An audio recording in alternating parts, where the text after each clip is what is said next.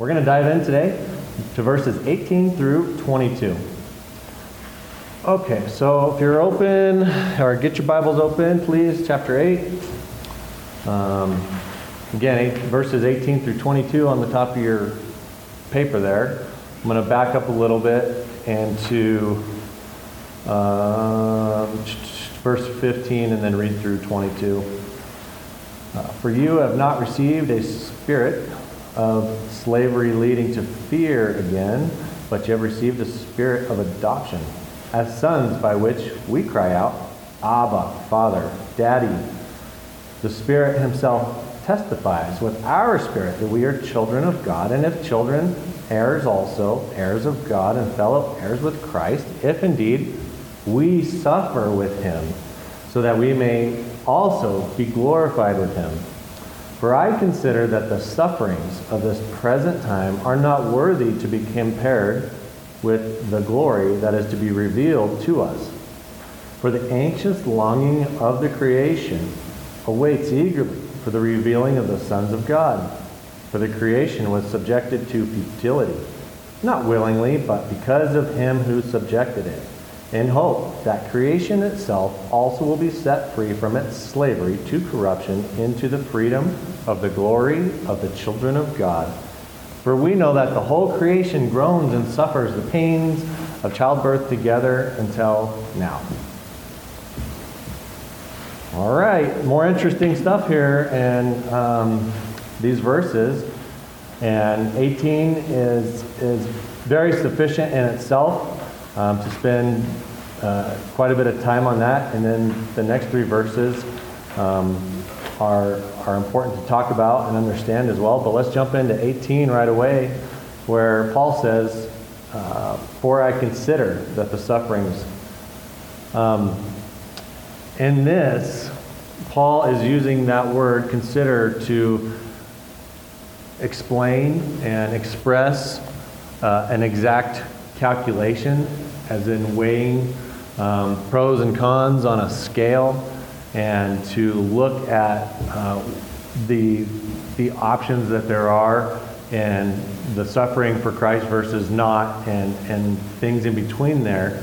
But it denotes the exact calculation that he is considering these sufferings of the present time not worthy to be compared with the glory that is to be revealed to us. And remember, look at the big picture. He's writing this letter to the church again. I know I say it every time. He hasn't been there. He hasn't met these folks. But he's heard about them. The whole world's talking about the church in Rome and these believers. And they have to have some sort of foundation that they've started with and teaching that someone has shared with them. And their faith is being shared. But Paul here is again wanting to set this foundation as biblically and godly as he can, so that they have all the information that he has. And in this verse, in 18, he's explaining the verse prior to that, where he was saying, if we are children, if we are heirs of God and fellow heirs with Christ, if indeed we suffer with him, so that we may be glorified with him. So this suffering with him is important. So Christ suffered for us greatly, more than we could ever end up suffering ourselves and paying for anything that we have placed upon our own lives. His suffering was the suffering for the whole world. And if he is we are fellow heirs with him, but he is our King, and he is our Lord, and he is the Lord of our lives and the Savior of our souls. And we all know without everything that he did and proclaimed and followed through with, we wouldn't be in the stance that we're in. We wouldn't be heirs with him. But if he is able to suffer, and he is willing to suffer, wouldn't it make sense that those who follow him would be in that same boat, willing and able to suffer for him, for his name? So again, Paul's starting to explain verse 17 into verse 18 now, that those sufferings, they're not even worthy to be compared. That you don't want to take those and say, is it going to be worth it? Because a believer's not going to do that. The believer's going to follow Christ in his example and his words, and we're going to continue serving him in the way that God has set for us, without the worry of what that suffering will end up doing to us. And why? Because as believers, we're not afraid of that death. We're not slaves to death anymore. We don't have that fear that we once had, that a natural man does have and should have. That fear is a good thing to have. Fear of death is something that leads a lot of people to Christ. So that is so important. Suffering does many things. If I can have someone turn to 1 Peter 5.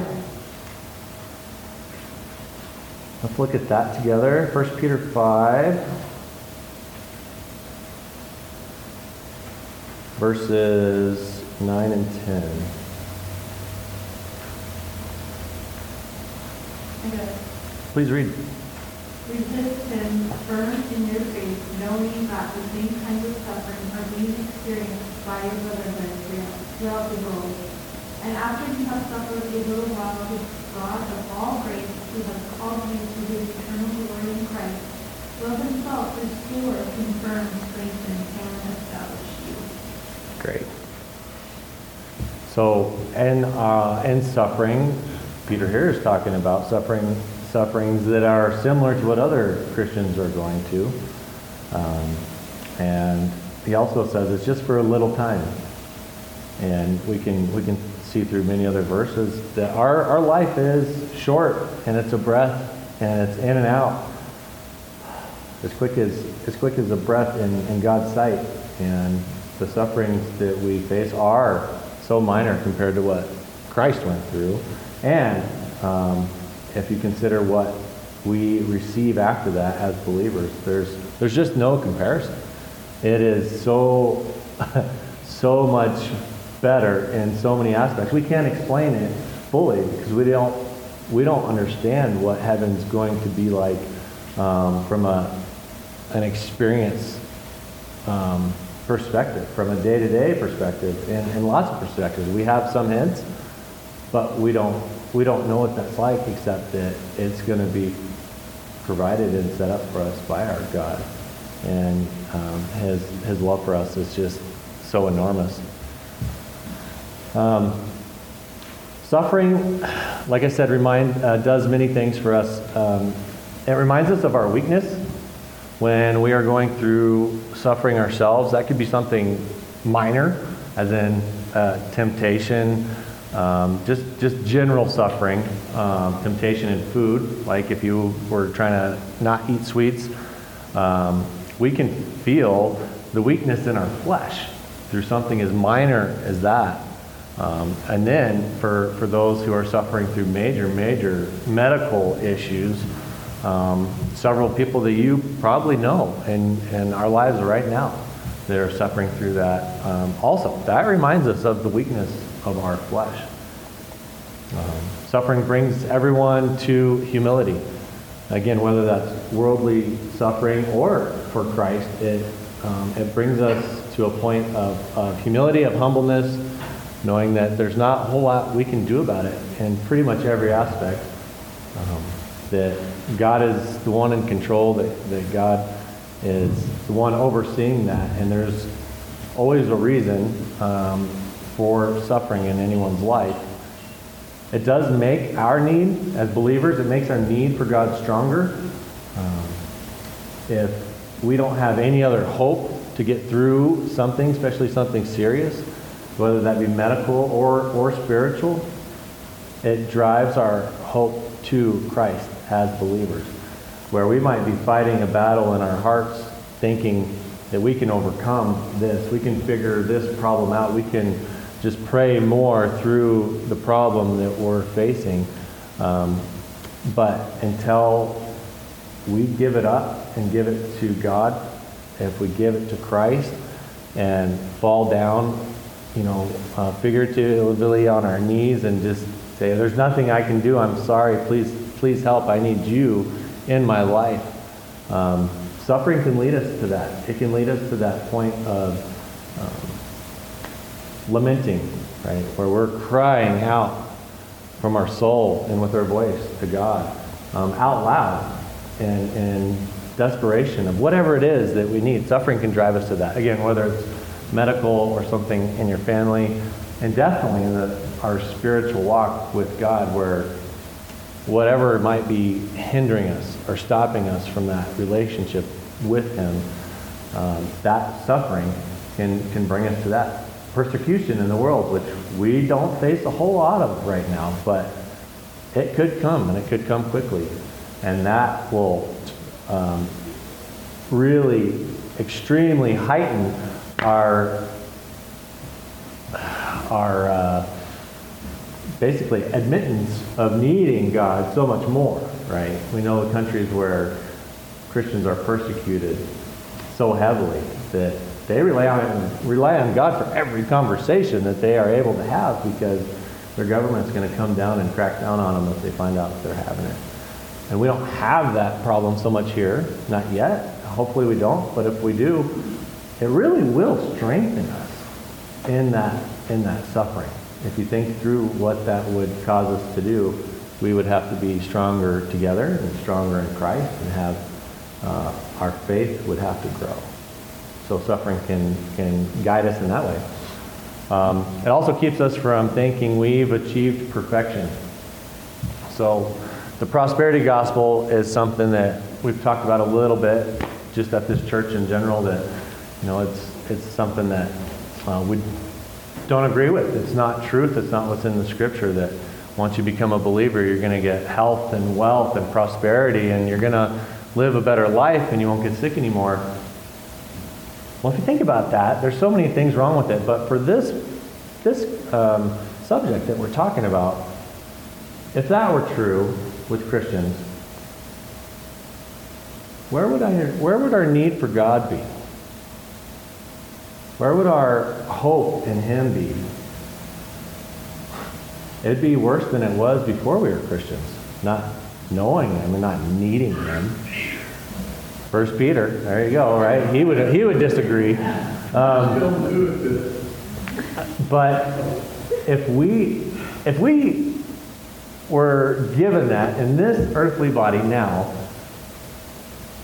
we know what this flesh does. We know how it drives us, and it wants us to look at it as our own God, right? We want to worship our flesh. That's what we were doing before we came to Christ. And if we were given all the health and wealth and prosperity in the world, once we became believers, we're going to start thinking we did that. And we're going to have no need for our true Lord and Savior. We're going to be our own God, and that's not where God ever wants us to go. Yes? I've heard several pastors preach over the years that it is, we would think having an abundance of wealth would make it much easier to live.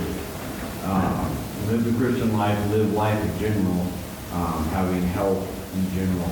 And they say those that are believers and very wealthy, it is a much, much more difficult life than you would expect, because they constantly have to live in a reminding state of this is from God. How did you do it? So sometimes it's easier to live knowing that we have to have that. Because I need this next job, or I need this next whatever to pay the bills, and to constantly relying on Him. To where if you're a billionaire, you can tend to. Yep, absolutely. Very good. This suffering gives us a testimony of our faith when the world sees us suffer, whether, again, it's medical or physical or with family.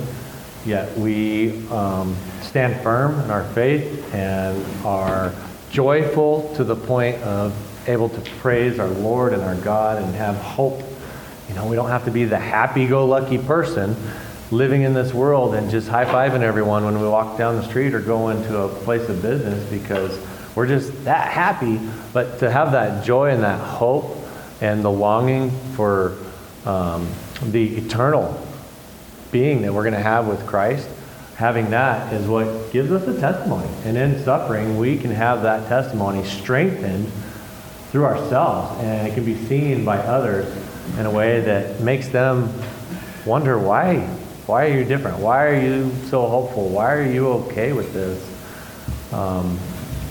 What do you see is good going to come out of that? And it could definitely provide conversations that would further the gospel and further God's kingdom. So that's another thing that suffering brings to us.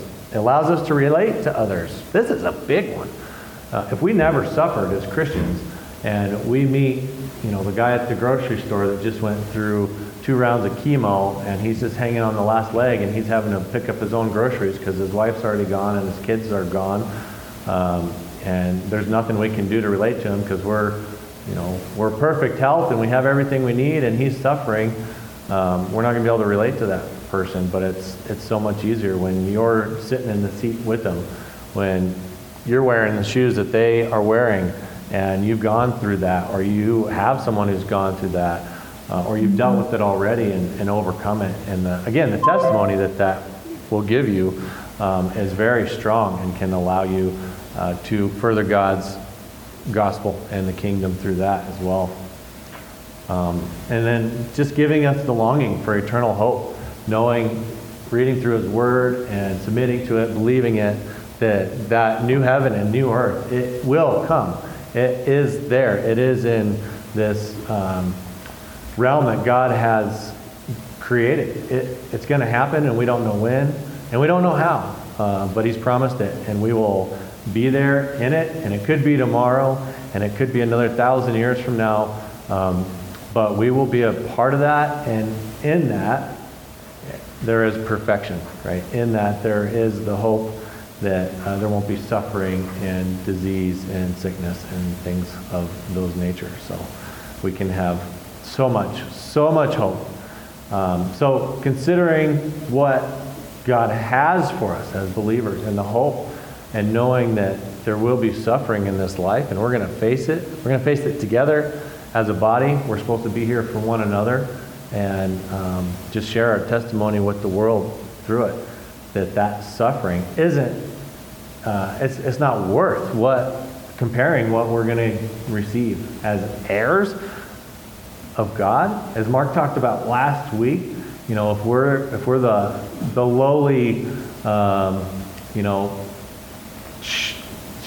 even shepherds. I mean, we're people that are so far down in the muck, cleaning up our own messes, and God's going to put us into the stance and elevate us to that glorification of heirs with Christ. It's taking that child without parents, right, adopted into His family, and brought him up to be the heir of His kingdom. So it's such a difference in what our stance was and where we were to where we will eventually be. But knowing and having that hope that we are there now, all we got to do now is just live this life in love of Christ and for His glory. Jesus, his life was a perfect example of suffering for righteousness. No one could have perfected it any better, and no one ever will. It's just something that had to happen. There wasn't any other option. And God the Father and Jesus both knew that, and that's why it went through the way it did.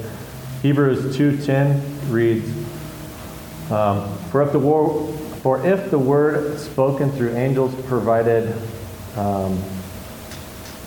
that is not the right verse. 2:10, here we go. I'm on the wrong one. For if it was fitting for Him, for whom are all things, and through whom are all things, and bringing many sons to glory, to perfect the author of their salvation through suffering. That's Hebrews 10. Hebrews 2:10. 2:10. Yeah. Do you have a handout?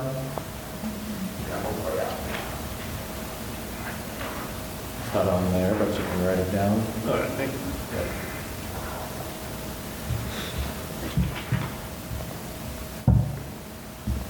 He is the author of our lives. He's the author of our salvation. And it's everything that he has accomplished has been through his suffering, right? His death on the cross was what the whole world had. They needed it. We all needed it. Everyone needed it. And without that, there is no hope. And without that, there is no reunion or any kind of fellowship at all with God. And so his suffering was more than we could ever imagine it would have felt like and been like ourselves. And it was perfect. And everything that he went through, he did so perfectly that he paid it all for us. And now our lives in the suffering that we face are nothing compared to the suffering that he faced and went through. Jesus' obedience to the Father, it was crucial. Again, without him obeying what was to be done, none of us would be in the stance, in the seats that we are in spiritually, and have the faith that we have. It would be a different story. We'd be talking about something else right now, and we probably wouldn't be here together. I'm turning over to Luke 24 right now, and I'm going to read verse 25 and 26, where Jesus is speaking. This is on the road to Emmaus. This is where two of Jesus's followers witnessed a good portion of his life were walking together, and he caught up with them, but they didn't notice it was Jesus. They didn't realize it was him. But he was walking with them, and they were talking about what had happened to Jesus. And as they were speculating, his response to them said, "O foolish men and slow of heart to believe in all that the apostles have spoken. Was it not necessary for the Christ to suffer these things and to enter into his glory?" So as Jesus is walking and talking with these men that had been there and seen a good portion of his life, they knew what happened to him on the cross, and he shows up as a stranger walking with them, and they didn't know it is him at this moment. He revealed himself later, but he calls them foolish for not believing what was written before and what was explained by the prophets. And he asked them, was it not necessary for the Christ to suffer these things? You know, that everyone was surprised that happened to Jesus. They, again, wanted him to reign and rule and fix everything that was wrong with the world and with the Jewish nation, but not die, and definitely not suffer what he suffered. They weren't really thinking that was going to happen to the extent that it did. The scriptures were there, but they didn't believe it, right? They didn't want to. They didn't think, well, how could he do this if he dies? And he just calls them out. And again, they don't know it's Jesus yet, but I love the words that he said here, and I love that we have it written down, so we have it. And the question, wasn't it necessary? It was. It had to happen. Sin must be punished. And your sin had to be punished, and their sin had to be punished, and the world's sin had to be punished by the wrath of God itself. And that is exactly what happened. Luke 24, verses 25 and 26.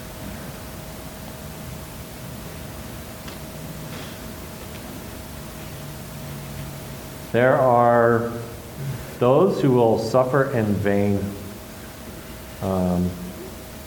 and it's because they're without a relationship with Christ. And the suffering is not going to get them anywhere. There's no hope. It is so sad, and we've been there before ourselves, before you have been saved. And there's plenty in the world that are there now, that are suffering things now, that have no hope. Their only hope is to hang on to this life. And if this life ends, they fear for what's next, and they should. Yes, Steve?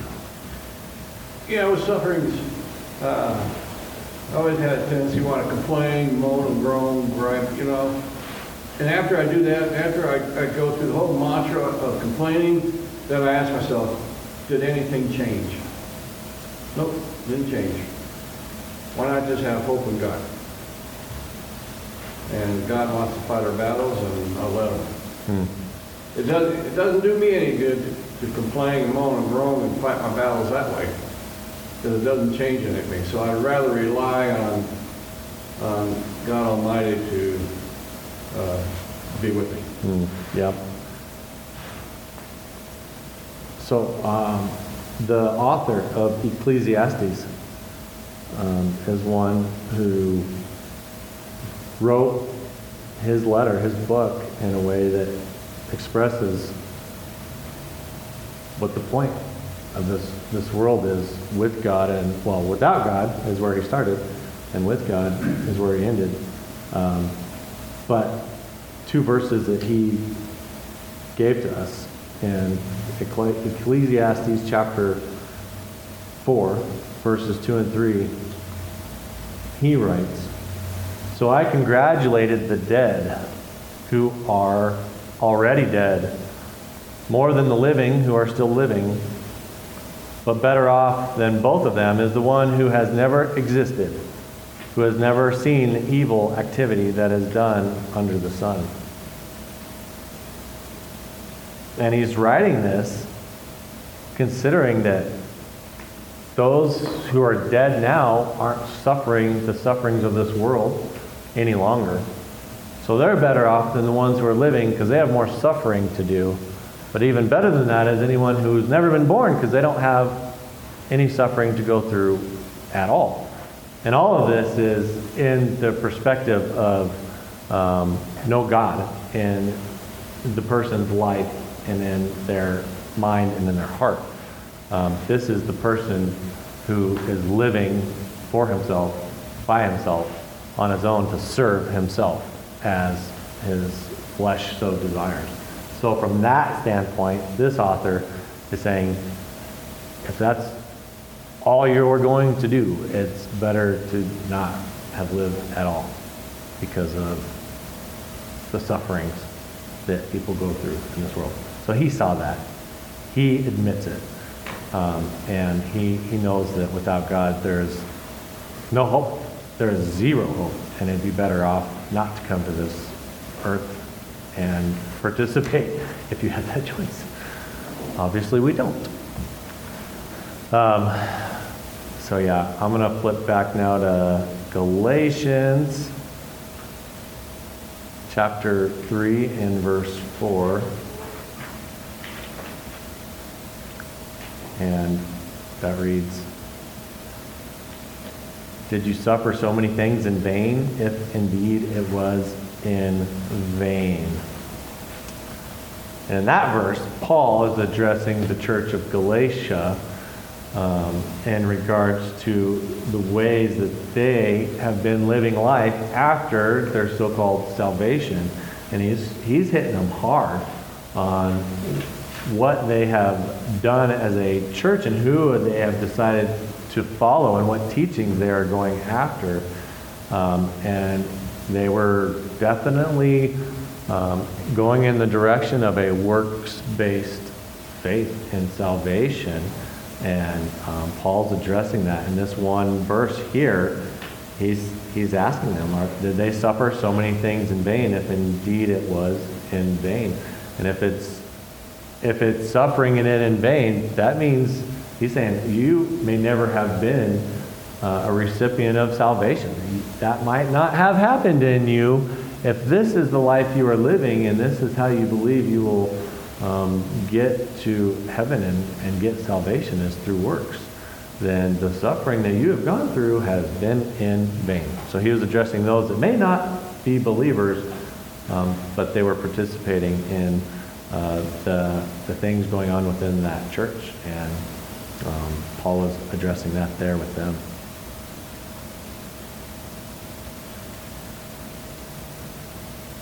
Any questions or comments up to now? I'm moving pretty slow, so I'm going to have to speed it up here. We got a little bit of a late start. All right, comment. And in Hebrews 13:15, it says, by him therefore let us offer the sacrifice of praise to God continually, not just when things are going good. Yeah. That the fruit of our lips, that is the fruit of our lips, thanking his name. So that's like the gold standard right here. We just keep praising God and keep thanking God continually, always. Yeah, continually, always. That's a great place to be in our daily lives and never to forget it. Okay, so not worthy compared with the glory. Christians have hope, not only that suffering will end, but also that it will add to their eternal glory. That the sufferings that they experience specifically in Christ's name and for Him and for the kingdom are things that could lead to the rewards in heaven, the crowns that we may receive for some of the things that God has set us to do and glorify His name, that aren't selfish and sinful, but that are there to worship Him and to do the work that He wants us to do. So, some of that suffering and that aspect can be there from that too. And that could be something physically that you're going through, that, let's say cancer again, and you suffer through that, but you have the opportunity to share the gospel with those in the room that are getting chemo the same time you're getting. That can be something that adds to their eternal glory. So as followers of Christ, on your sheet here, I got some blanks for you to fill out. Our suffering comes from men, whereas our glory comes from God. That suffering can be oppression. That suffering can be countries where they don't have a free state to worship as they wish and do as they wish. And again, we're not in that seat right now, but we could be, and we need to be prepared for that and still be able to thank God and His eternal glory for that and for the opportunity that would come through the suffering that we would face in that aspect. Okay, the next line, our suffering is earthly, whereas our glory is heavenly. The rewards that are promised in His Word aren't going to be something we receive on this earth. If you receive it on this earth, if you get praise for what you have done on earth, that is what you will receive, right? If Mark and I are up here teaching, or if he's preaching and any of that, and you know, the church gets up afterwards and they just, yeah, good job. You know, if we got that here, that's the reward that we receive. It won't be rewarded in heaven for something that we've been rewarded for on earth. And we don't do it for the reward here because it's also not worthy to be compared to what we will receive in heaven. The third line, our suffering is short, whereas our glory is forever. Again, our life, anyone's life, is just but a breath. In God's view, it's a simple breath in and breath out, and it's on to the next generation again and again and again. And it might seem forever that we're stuck in some sort of situation where we're suffering, but we got to look at it eternally as Christ looks at it. And we have to look beyond what this is right here in this moment. And it might be 40 years of suffering. It might be 40 years alone. It might be 40 years with a disease or pain. And that seems like a lifetime to us. And it is from our current perspective. But eternity is forever. And we have to keep that in mind. And we have to look at that in hope and awe and excitement that that's where we are going. And this will be so quick and so short. If you've had children, and I have my young ones now, but those who have already grown up, and it was but a breath to you, right? Like you think back to when they were born and where you are now, and it's gone. It's like that. Yeah. Yeah. You have something again? Now look at Joseph, who was sold into Egypt and the suffering he went through. Yeah. But, you know, it turned out really good, and God was using the suffering to bring about greater causes. Yeah. And we don't know where we are at in that stage of suffering. Yep. Where is our suffering leading us? Yep. And I've learned that lesson, incredibly profound lesson. Hmm. And all of a sudden, it's just like, wow, all that stuff that was happening was for the good of me. Mm-hmm. And I Yeah. didn't even bother to praise God or thank Him for it. Yep. And you're still alive now, so now you can, right? That's right. Absolutely.